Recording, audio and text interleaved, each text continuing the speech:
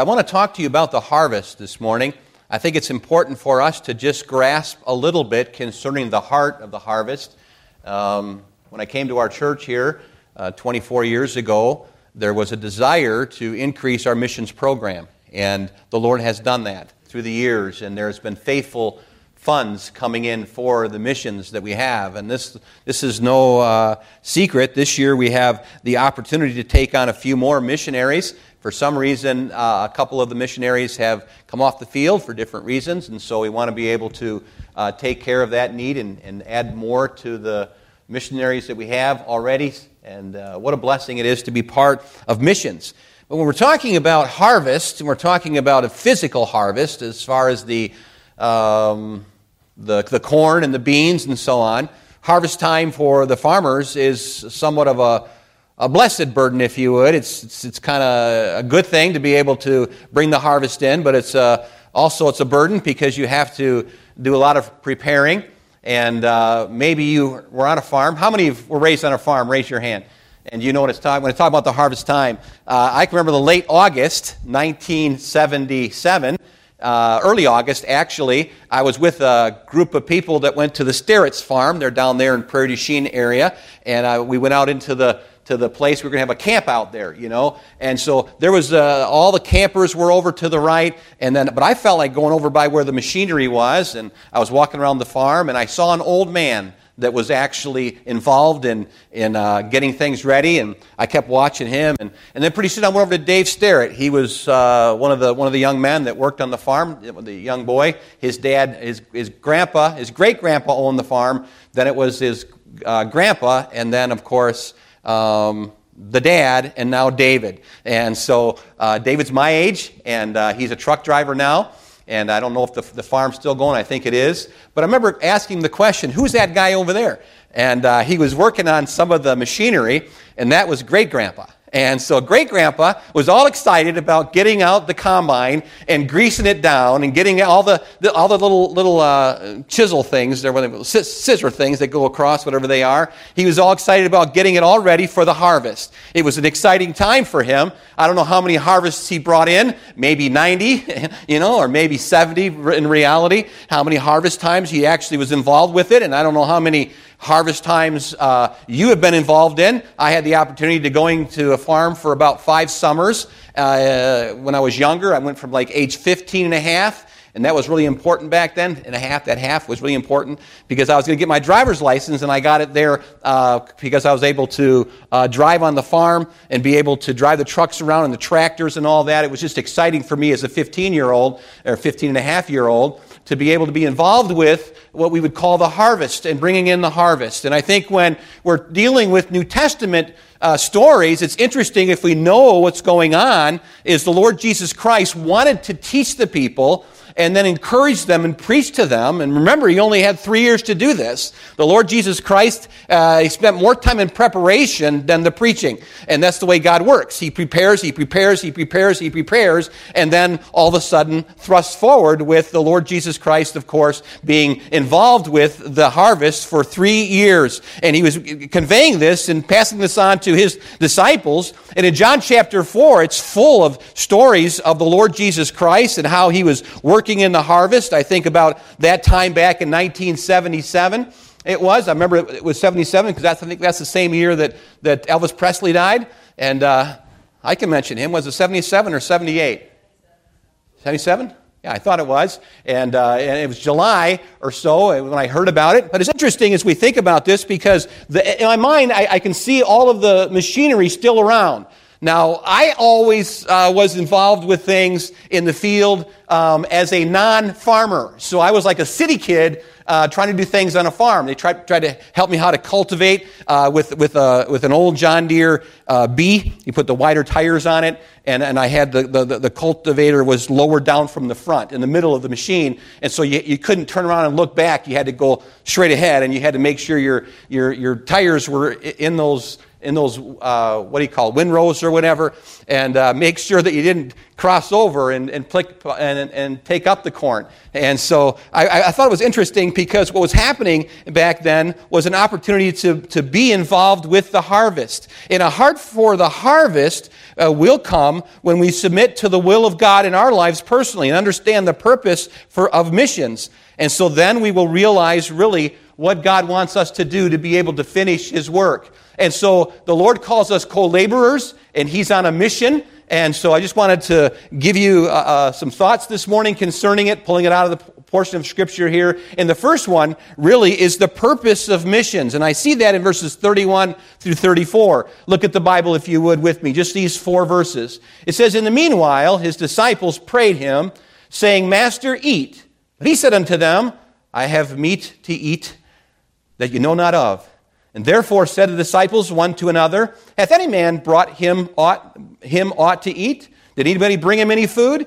And Jesus saith unto them, 'My meat is to do the will of Him that sent me, and to finish His work.'" I think it's interesting as we think about the purpose of missions and why do we have missions. And the Lord Jesus Christ stated missions, and what His purpose was to do the will of Him that sent me. The Bible is very clear that Jesus was sent to save sinners. He came to pay the price. He came to give His life on the cross. This is called the gospel of Jesus Christ, and we know what the gospel is. Many of us in here, if I was to ask you what is the best place to look for the gospel, and you would turn to 1 Corinthians chapter 15 and read the first 6 verses and say, this is really the best place somebody could actually see where the gospel is. But the Lord Jesus Christ knew that He came to do the will of His Father. In John 6, verse number 38, He said, "For I came down from heaven, not to do my own will, but to the will of Him that sent me." Pretty clear that He didn't want to do His own will. We talked about that in Sunday school. Sometimes our will is different than God's will.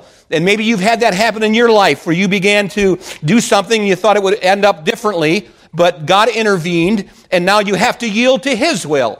And now you say, "Lord, I know You're sovereign. You know what's best. I'm having a difficult time right now, but I know that You are the one that knows best for me, and so I submit to You." And the Lord Jesus Christ mentioned here in John chapter 6, verse number 38, "I came down from heaven, not to do mine own will, but the will of Him that sent me." Now that wasn't just one statement. He had to live that for 3 years. And then toward the end of His life on earth, and He knew it was drawing near, He went to the garden and He said, "Not my will, but Thine, O Lord." So it shows that He battled this the whole time.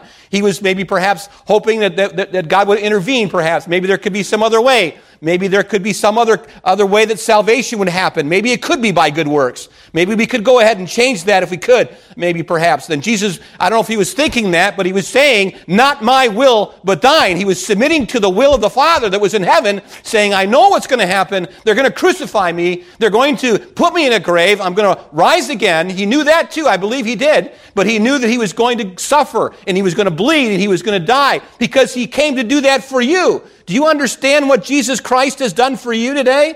Do you understand that He went to the cross? He could have come down. He could have called 10,000 angels, and He could have stopped that whole thing. But no, He endured the cross for you and for I. It's interesting as we think about it, because the Bible says in Mark chapter 10, verse 45, "For even the Son of Man came not to be ministered unto, but to minister, and to give His life a ransom for many."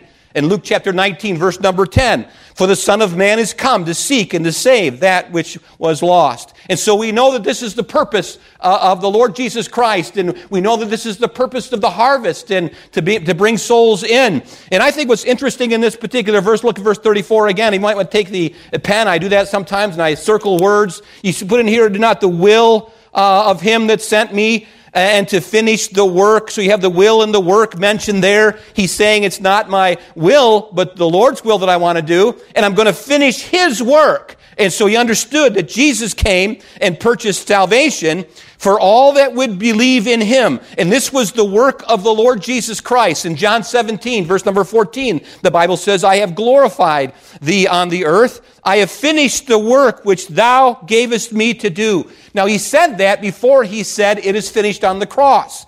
And we remember how on the cross when he was hanging there and he was dying out, crying out to his Father in heaven and saying, my God, why hast thou forsaken me? And we know that the last words Jesus Christ spoke was, it is finished. It's done. It's completely done. It's been purchased. He then knew that he had come to die and to suffer, and he was on the cross, and he was fully human, but he was fully God.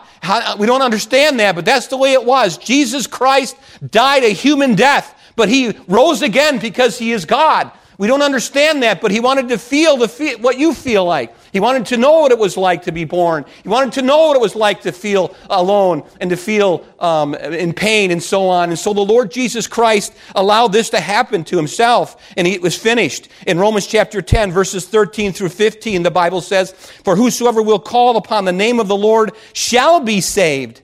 How then shall they call on him whom they have not believed? And how shall they believe in him whom they have not heard? And how shall they hear without a preacher? And how shall they preach except they be sent?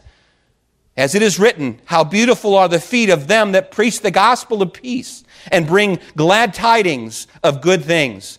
And so this is the purpose of missions. And now it's our turn. The Lord Jesus Christ came and he finished the task. He knew what his purpose was. There was no question that the Lord Jesus Christ was not walking around wondering what he's going to do. And maybe you're there today where you're just walking around saying, I don't know what I'm going to do with my life. Well, listen to me, young man. God may be calling you to stand up here someday and preach the word of God. God might be calling you today. He might be touching your soul. And for some reason, you're here today.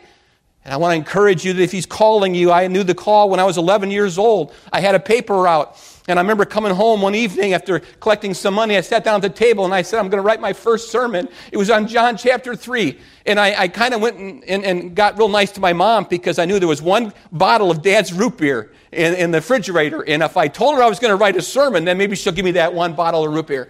And she did. And she's probably watching this morning, but I remember the touch of God upon my heart back at 11 years old. I remember it was there at the age of 15 and 17. I remember it being there at 22. And I remember it's not going to ever go away. If God's called you, it will never go away. You will know your purpose.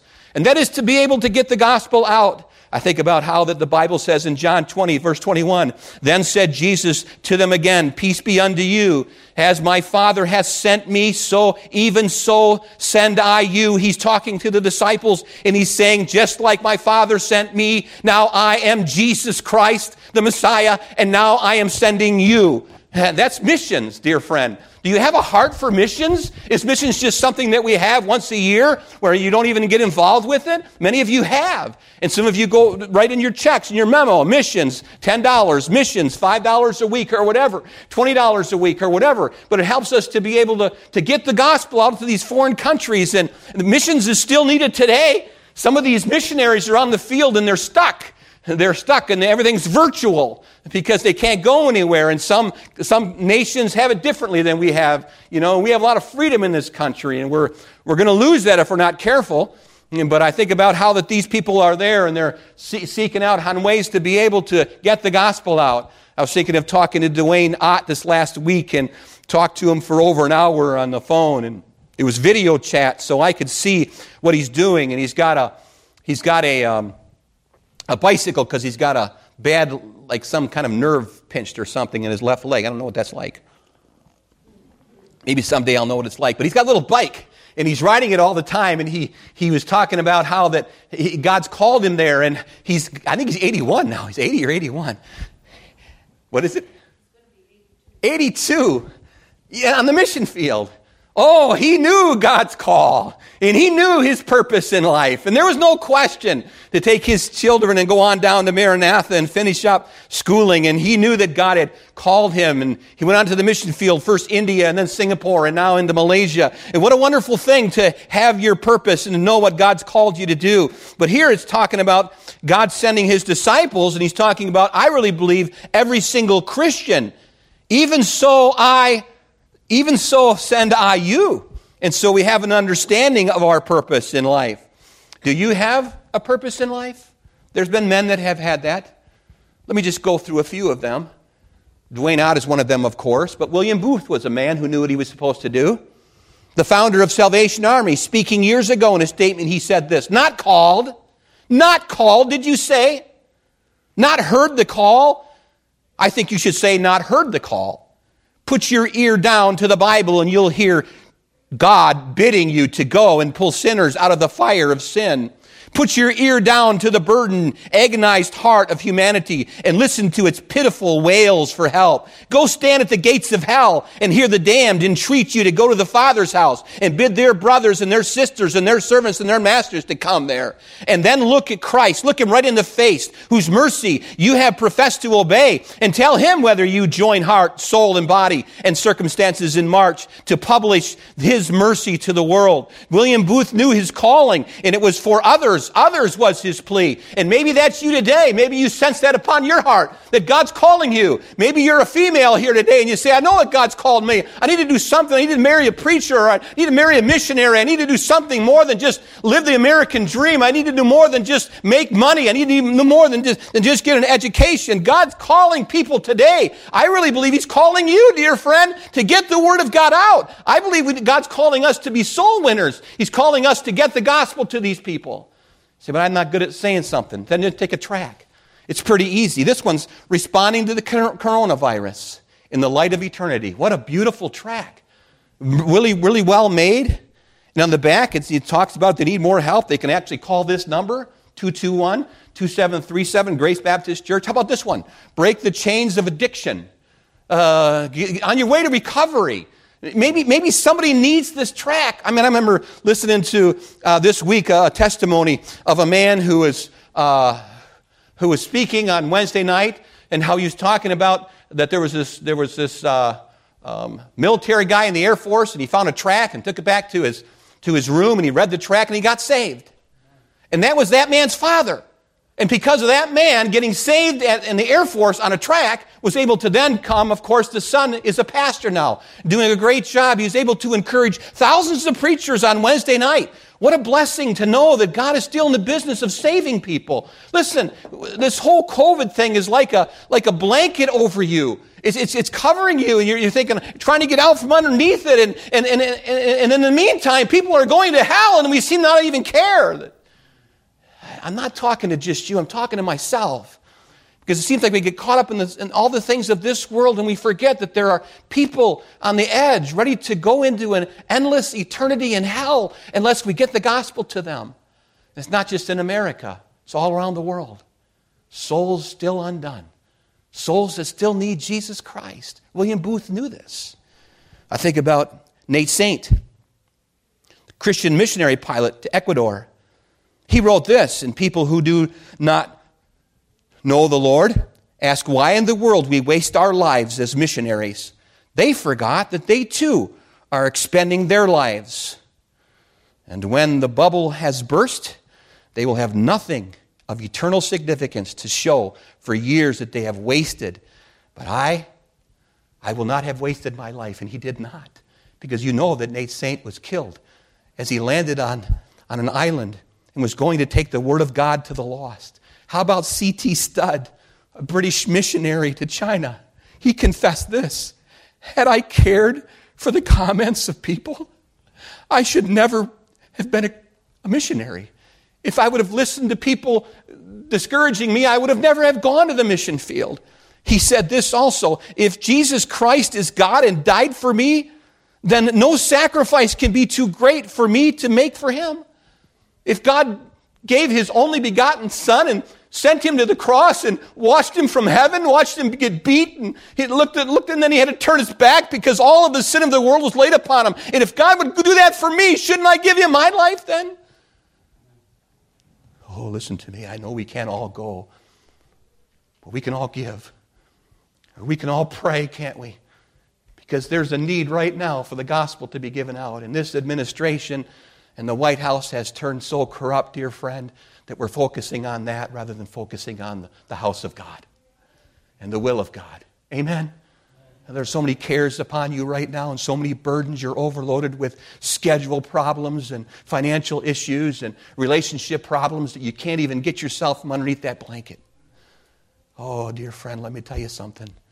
Jesus Christ will help you, and he will strengthen you in the time you need it. This morning, I'm looking at myself, shaving in tears, and thinking, I can't do this. And I got little nicks here and stuff where you can see where I cut it the wrong way. I thought I'll just cut the whole thing off, But no, I kept going because I knew that I needed to come. I knew that I needed to speak this message to you. And whether there's 5 people here or whether there's 500 people here, I need to speak the truth to you. That maybe God's speaking to your heart. Has your life become something where you're so confused you don't even know your purpose in life? Come to Christ. Turn to Him. Well, maybe you've already done that. Well, now yield to Him and say, not my will, but thine, O Lord. And He will show you. He will guide you. And He will strengthen you. And He will give you His power. I chose the tie on purpose this morning. Someone gave it to me. It says, I can do all things through Christ, which strengtheneth me. I said, I need that today. If I'm ever going to make it to Culver's after the service, I've got to wear this one today.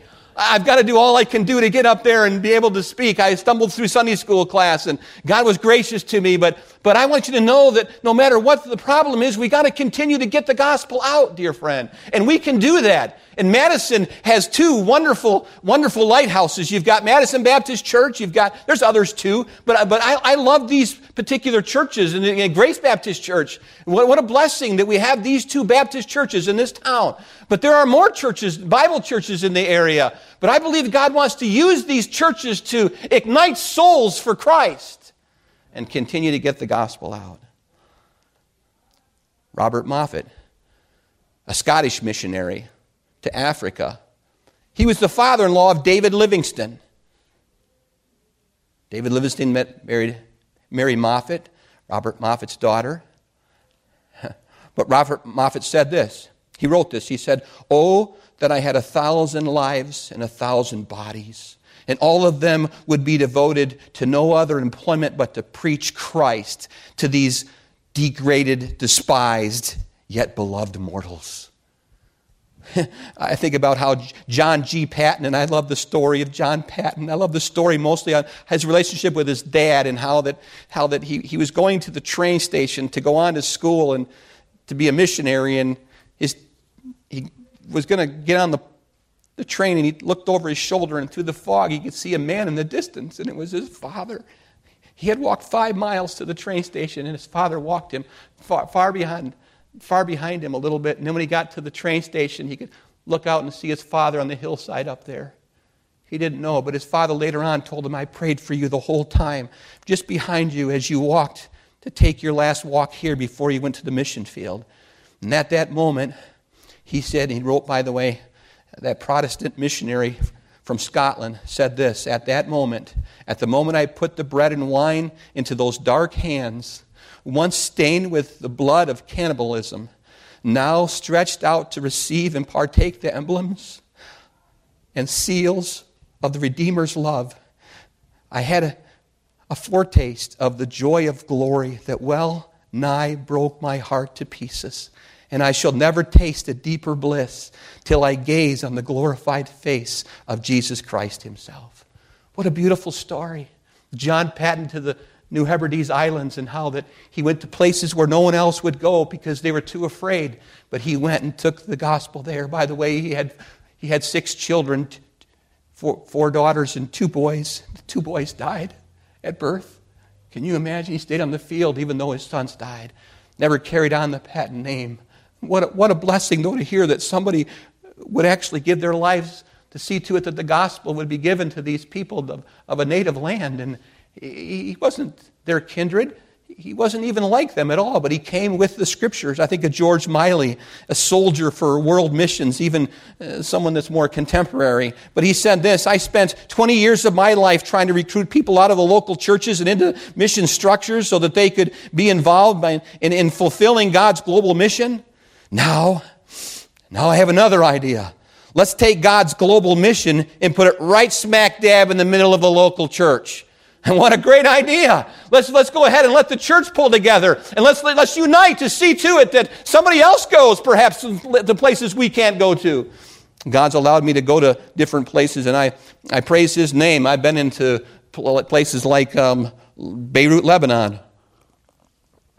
I saw those poor people there in the 1950s, late 50s. That was a beautiful place to go, Beirut. It was elaborate. It was like a Hollywood, if you would, and the lush and beautiful place, and how when I got there it was all bombed. The Syrians had bombed it, and the Christian militia groups had a fight before we got there, and so I saw nothing but rubble, and I got out of my Jeep one time because I drove for the reconnaissance teams, and I got out and I found a barber shop that had a diary.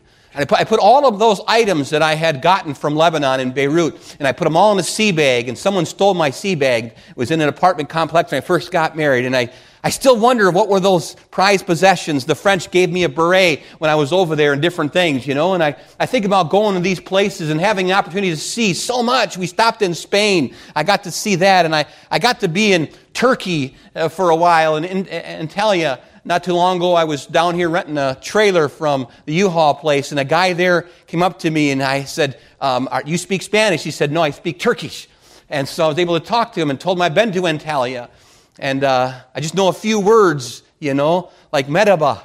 It's almost like merhaba, which is Arabic, but merhaba means how are you? And so I was able to talk to him a little bit and speak, not his language, but speak to him because he knew English really well. And I thought, man, I wonder if anybody went to Turkey, because I really wanted to go to Turkey at one time, but I know that God's calling you. I know I can't go, but maybe God's calling you to go.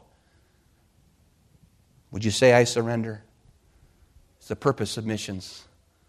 Let's look at the potential of missions for just a minute. And I'll stop hollering at you. Look at verse number 35. Say not ye, there are yet 4 months, and then comes the harvest. Behold, I say unto you, lift up your eyes and look on the fields, for they are white, already to harvest. Lift up your eyes unto the fields. I got a nice drive home from this church. I go up over the bridge, and it doesn't take too long. I see the bean fields. Most of them are being harvested right now, and some of the corn is actually being harvested. Some of the guys, moisture is sufficient for them to pick the corn. I think about how that when I see these fields, I think they're ready, man. They're ready. And you know what else is ready? Ready for me to get out in the woods and go bow hunting, Because I know that when they start getting those beans out, it's time to go out and get my tree stand. I think about how that the Lord Jesus was saying, lift up your eyes and look. The potential of missions realizes that the whole world is ours, and we need to go after them. I think about how the power was given to us in Acts chapter 1, verse number 8, where it says that God gave us His power to be witnesses. Where? Right smack dab in Jerusalem. And then in Judea. And in Samaria. And then into the uttermost parts of the world. And so you understand the vision. And understanding the vision, I think that Isaiah had. Oh, that I could get a picture of what God looks like. Wouldn't it be splendid to be able to see God high and lifted up? Every time I see a rainbow, I think He's up there, and those colors remind me of the Revelation where it talks about His throne high and lifted up. Isaiah saw Him. He said, I saw the Lord high and lifted up. You know what he said? He said, wow, what a sight. But you know what else he said? What a sound. To hear the angels' wings flapping and to hear the words, holy, holy, holy. Let me tell you something. When we get a view of that, when we get a view of God, we got the right view of self. And we understand our purpose. And then we say, here I am, Lord. Send me. Didn't Isaiah say that? He did. He said, here I am. I'm not going to play any more games. I know what I need to do. Here I am. Send me. I think about how a vision was given to somebody and they wrote the song. That heavenly vision. To get a vision of God. Let me just read a few verses to you. Be thou my vision, O Lord of my heart. Naught be all else to me, save that thou art, thou my best thought by day or by night, waking or sleeping, thy presence my light. Be thou my wisdom, and thou my true word, I ever with thee, and thou with me, Lord. Thou my great Father, thine own may I be. Thou in me dwelling, and I one with thee. King, high King of heaven, my victory won. May I reach heaven's joys, O bright heaven's sun. Heart of my own heart, whatever befall, still be my vision, O ruler of all. The human verdict came to him when he saw God. I am an unclean man of unclean lips. Do you sense that with your own self today? Do you sense your unworthiness? Do you sense your filthiness? If you do, then God is going to use you. Because you must come to that first, that place where you must say that you're a sinner. You must agree with God that you are a sinner. Maybe you've never come to that place. You keep looking for counselors that will tell you that you need to look in the mirror and just tell yourself you're a good person. That will not get you to heaven, dear friend. When you understand that you are nothing but earthly dirt and scum, you will understand that you need God, and God will save you then. I was thinking about the human verdict, but also the humble volunteer. Here am I, understanding the variety. Go ye, therefore, and teach all nations, baptizing them in the name of the Father and of the Son and of the Holy Ghost. Understanding the value of your purpose. Do you understand how important you are to this cause? I remember years ago sitting in a squad bay, and all the men, they had a 96, and so I had 4 days off, and I was broken before God.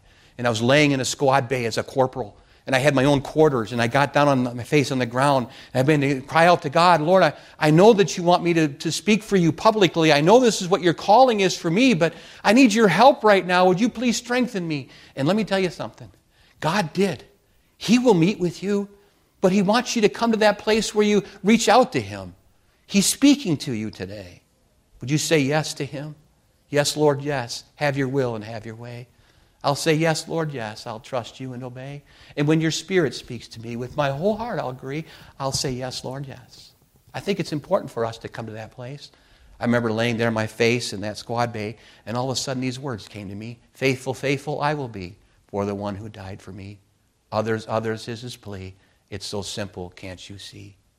What simple little words. I thought about putting it to the tune, Jesus loves me, this I know.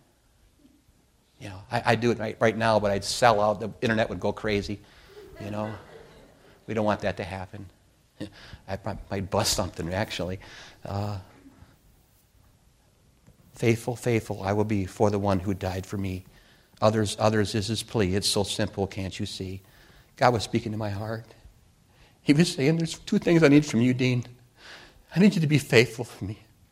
Oh, as a 7-year-old boy, 1968, I talked to God about it this morning.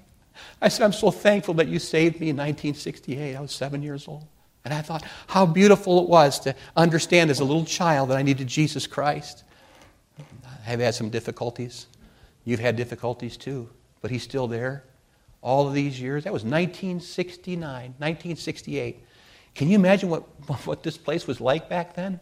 It's a whole lot different. Madison was almost like Mayberry.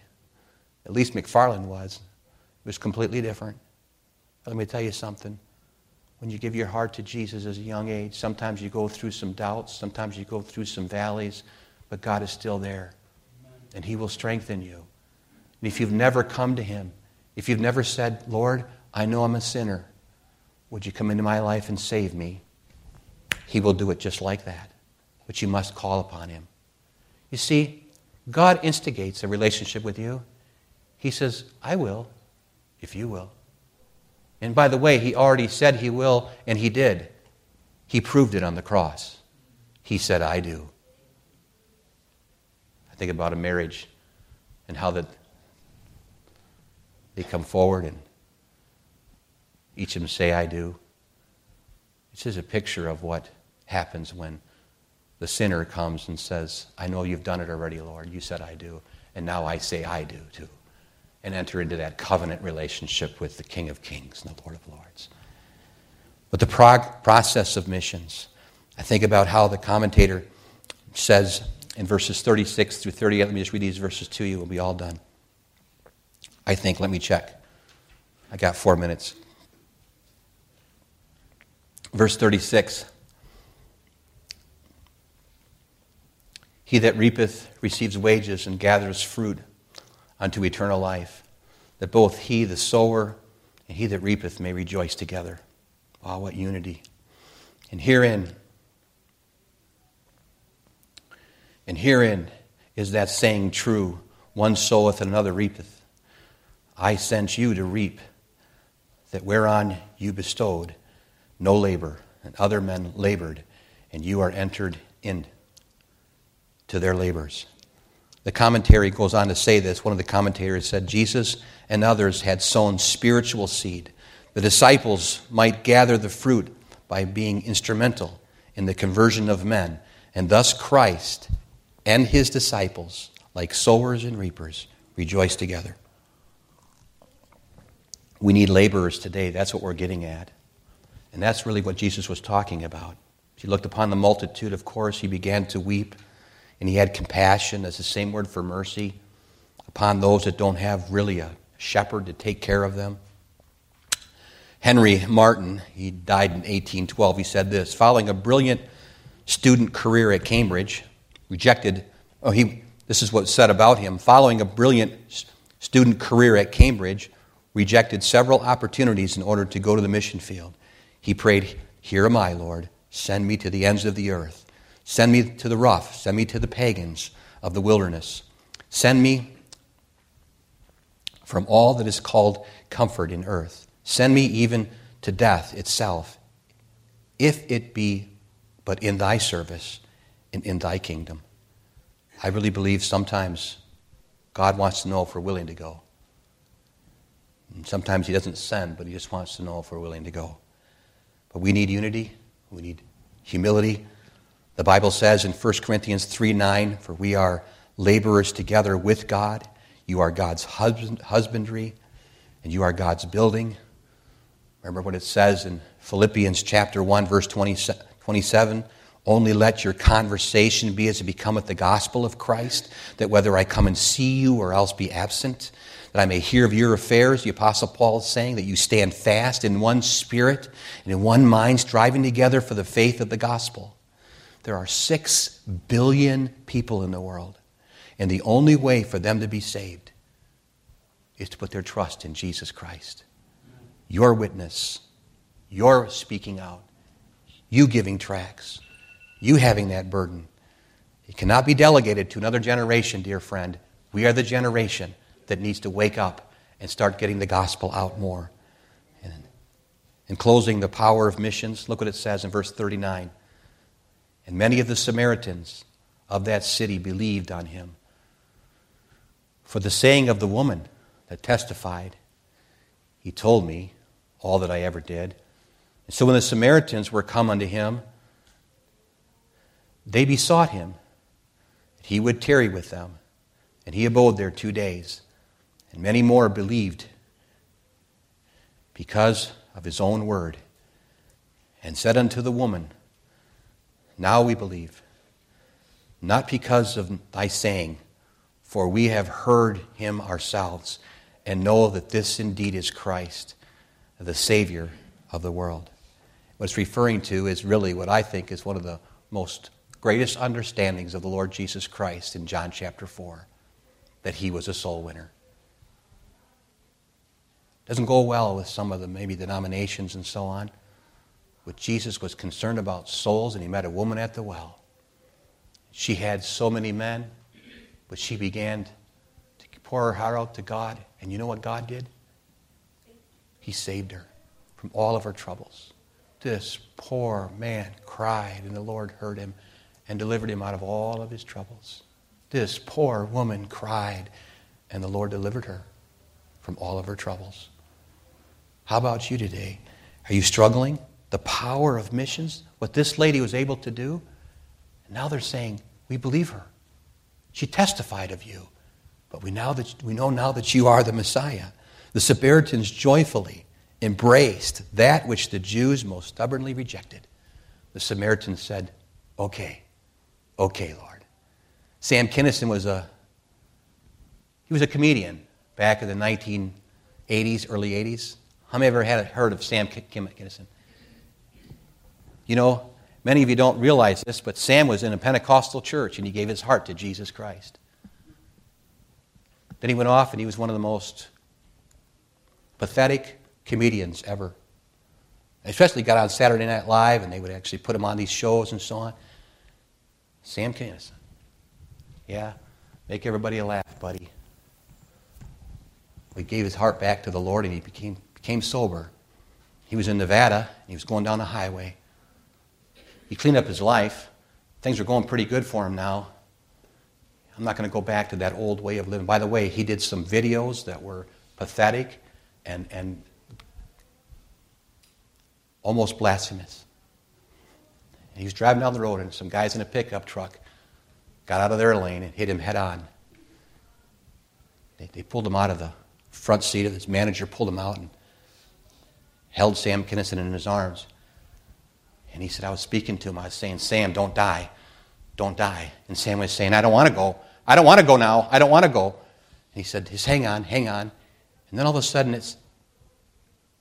the manager said, it's his own words, he said it looked as if he was looking at somebody else besides me. And he said, okay. You may not believe in eternal security, but I do. And I believe that God came down and picked Sam by his hand and took him to be with him. He passed away.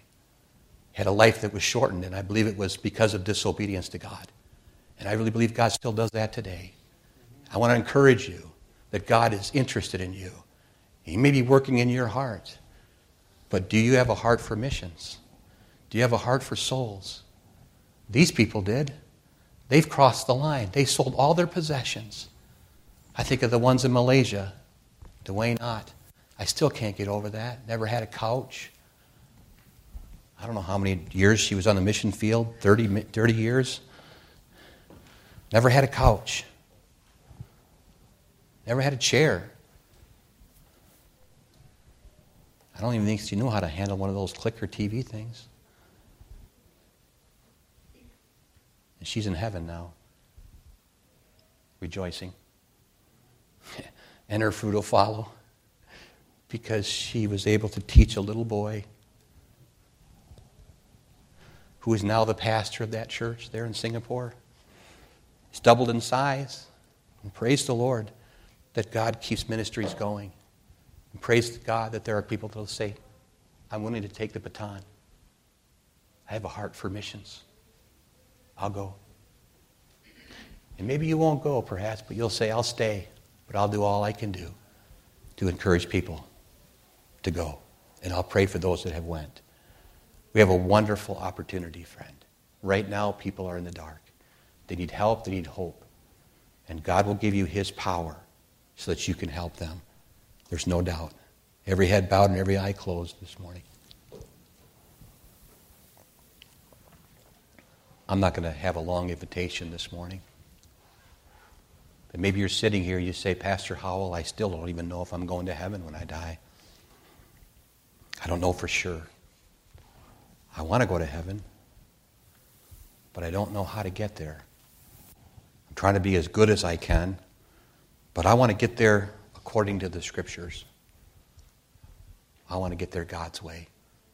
Is there anyone here that would say, Pastor, would you please pray for me because I'm not sure I'm going to heaven? Is there anybody like that? Just lift up your hand and I'll pray for you. I won't point you out, but I'll pray for you. Is there anyone? Pray for me, Pastor. Then, dear Christian, the message was for you. And you don't need to really answer any of my questions anymore. You just need to step out and say, here I am, Lord. Maybe it's just up here at an old-fashioned altar where you can talk to God. Say, here I am. Every head bowed and every eye closed. We just stand to your feet. We're going to have an old-fashioned invitation. If you need to come, we're going to have an opportunity for you to do that today. Just step out. Don't care about what others say. Do what God's calling you to do. Father, I pray that you would bless the invitation in Jesus' name. Amen.